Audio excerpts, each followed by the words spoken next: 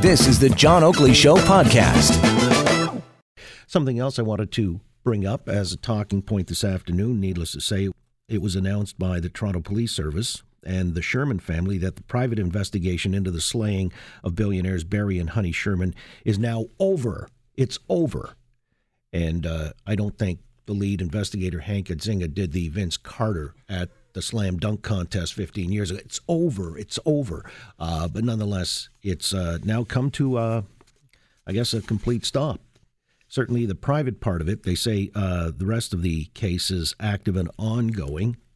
But let's listen to Hank Edzinga where the investigation stands at present. The police investigation has been and continues to be active and ongoing.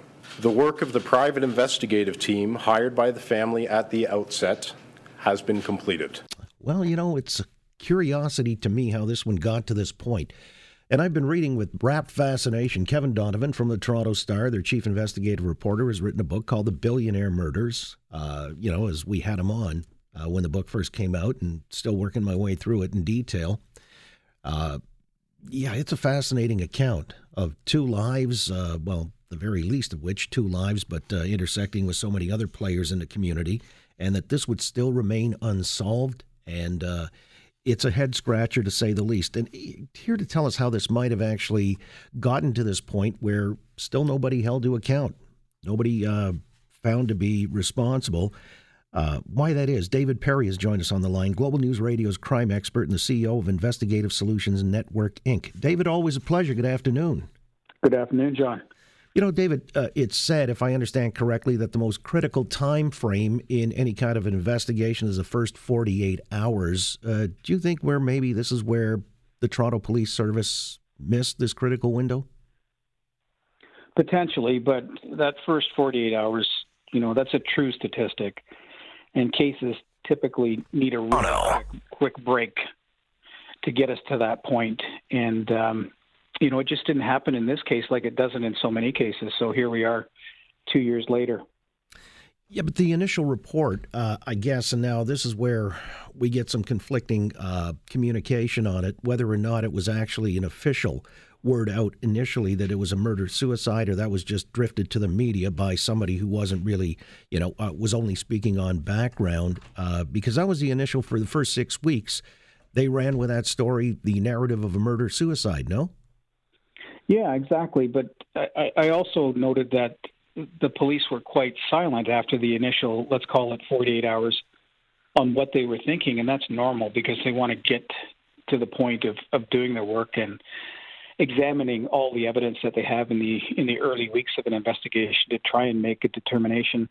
This case will sort of rewrite the textbook on homicide investigations, if you will, because I still believe that today, even what we're facing, what we know, what we've heard, it doesn't really make sense. And it won't make sense unless and until there's an arrest made and we hear from somebody who committed this crime, how they did it, why they did it, and for what purpose. So we're going to have to be patient for that one. But John, if you look at this case and you studied homicide cases across North America for the last couple of decades, I don't think you'd find anything that would parallel this one.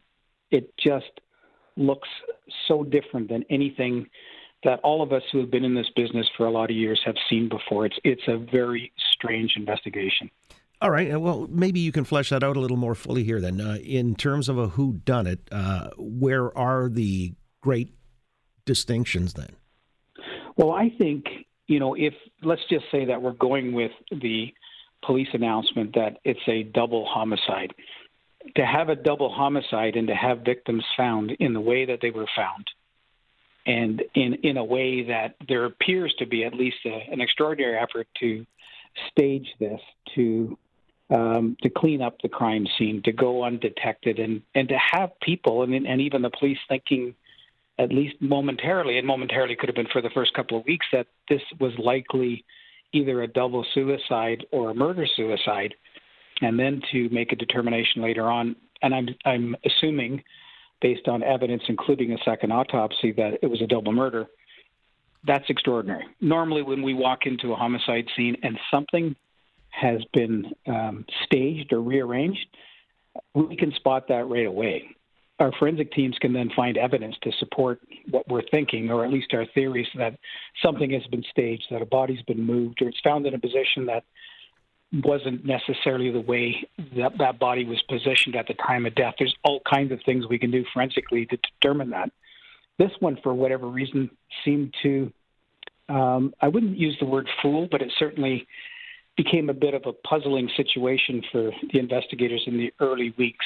And again, I'm only going by what we've all heard. I'm hearing that it was the second autopsy that got the police in the direction, or at least thinking in the direction, that it was now a double murder. But who knows? The police, the investigative team, may have made that determination even before that autopsy happened. So that's another piece that we just don't know. So I hate to over-speculate on it, but it's a very puzzling case. You know, when you mentioned the second autopsy, that only happened as a consequence of the private investigative team that came into being through Brian Greenspan as he was contracted by the family, correct? Correct. Yeah. So does that suggest to you that opened up a whole new avenue of possibilities only because there was a private investigation? Well, I would say that the second autopsy more than likely had a significant role in helping the police to determine, whether this was a murder-suicide, double-suicide, or a homicide. They came out with the announcement that it was a double homicide. So I don't know if that was as a result and only a result of the second autopsy, or there were other factors and other evidence that presented itself, after being looked at, that helped them make that determination. But all quite likely, all quite possible as a result of that second autopsy. So again, that adds just yet another layer of complexity to this whole thing. But you know what, John, here's what I think. I think that the case is back in the hands of the police. It's back in the hands totally. It always has been in their hands, but now totally in the control of the Toronto Police Service. And my view is that that's where it should always be, that citizens have rights to hire investigative teams, but from my view, we need to let the police do their work. And if a case goes cold and there's nothing wrong with, even when I was in homicide, maybe not a cold case, but maybe we made a determination that it was a death by misadventure rather than a murder, and the family couldn't accept those findings, sometimes they would hire a private team to come in and review our case. And I was always of the opinion that we work for the public. The case is public. Have a look, and you make your own determination. So there's a time and a place, and I think for me, I feel more relieved and more confident now that the private part is done. The case wasn't solved by the private investigation team or by the lawyer, but it may have been advanced, as you said, by the autopsy. But now it's back in the hands of the police. They're saying very positive things. And again, all of us that are in this business, we all believe that this is a very solvable case. All right. David Perry's with us, Global News Radio's crime expert. Very solvable case, but we're heading now, it's 2 years almost to the date, where you've got Hank Edzinga now. He's the guy who's in charge, and this is with the Toronto Police Service. We came to know him through the investigation of the serial killer Bruce McArthur, and it was said at the time where the focus was primarily on that one, the urgency, and the case with the Shermans, Barry and Honey Sherman, may have sort of been given second shrift because it appeared to be a murder-suicide, or they hadn't focused on it to the same extent. What does that say about, maybe police resources or a certain prioritization of certain cases? Well, I know that they were pressed beyond their capacity at that particular point in time with the McArthur case going ahead full storm, and they were, very busy in wrapping that up and to the point where they identified McArthur, made the arrest. You had the Sherman case going on. You had, the Yonge Street van attack that had happened just months earlier, and so many other factors. It's one thing I like to do with my former colleagues and even some of my current colleagues is do a little health check once in a while and see how people are doing. That was at the time, and no excuses here, but that was at the time one exhausted and one resource-pressed unit, probably more than I can ever remember in any time in its history, where they were just completely at capacity with all of the investigations. That doesn't change any of the decisions that were made, good or bad. Accountability is a big part of what we do in policing, and everybody is accountable for those decisions. And that's why I admire, so many police officers for, stepping forward and taking those risks that when they make a decision that could be publicly scrutinized someday, and if they're wrong, well, doesn't bode well for your future reputation. But these guys have pulled out all the stops in this case, and I'm encouraged by what I'm hearing through Hank and other investigators through the media releases today, that it's not a cold case. It appears that they have a theory, a working theory. It appears that they're still doing production orders and looking for other information that I would assume would possibly help them identify the people or person responsible for this. So I find all of that pretty encouraging, and I think today was more of a positive day than it was a negative day.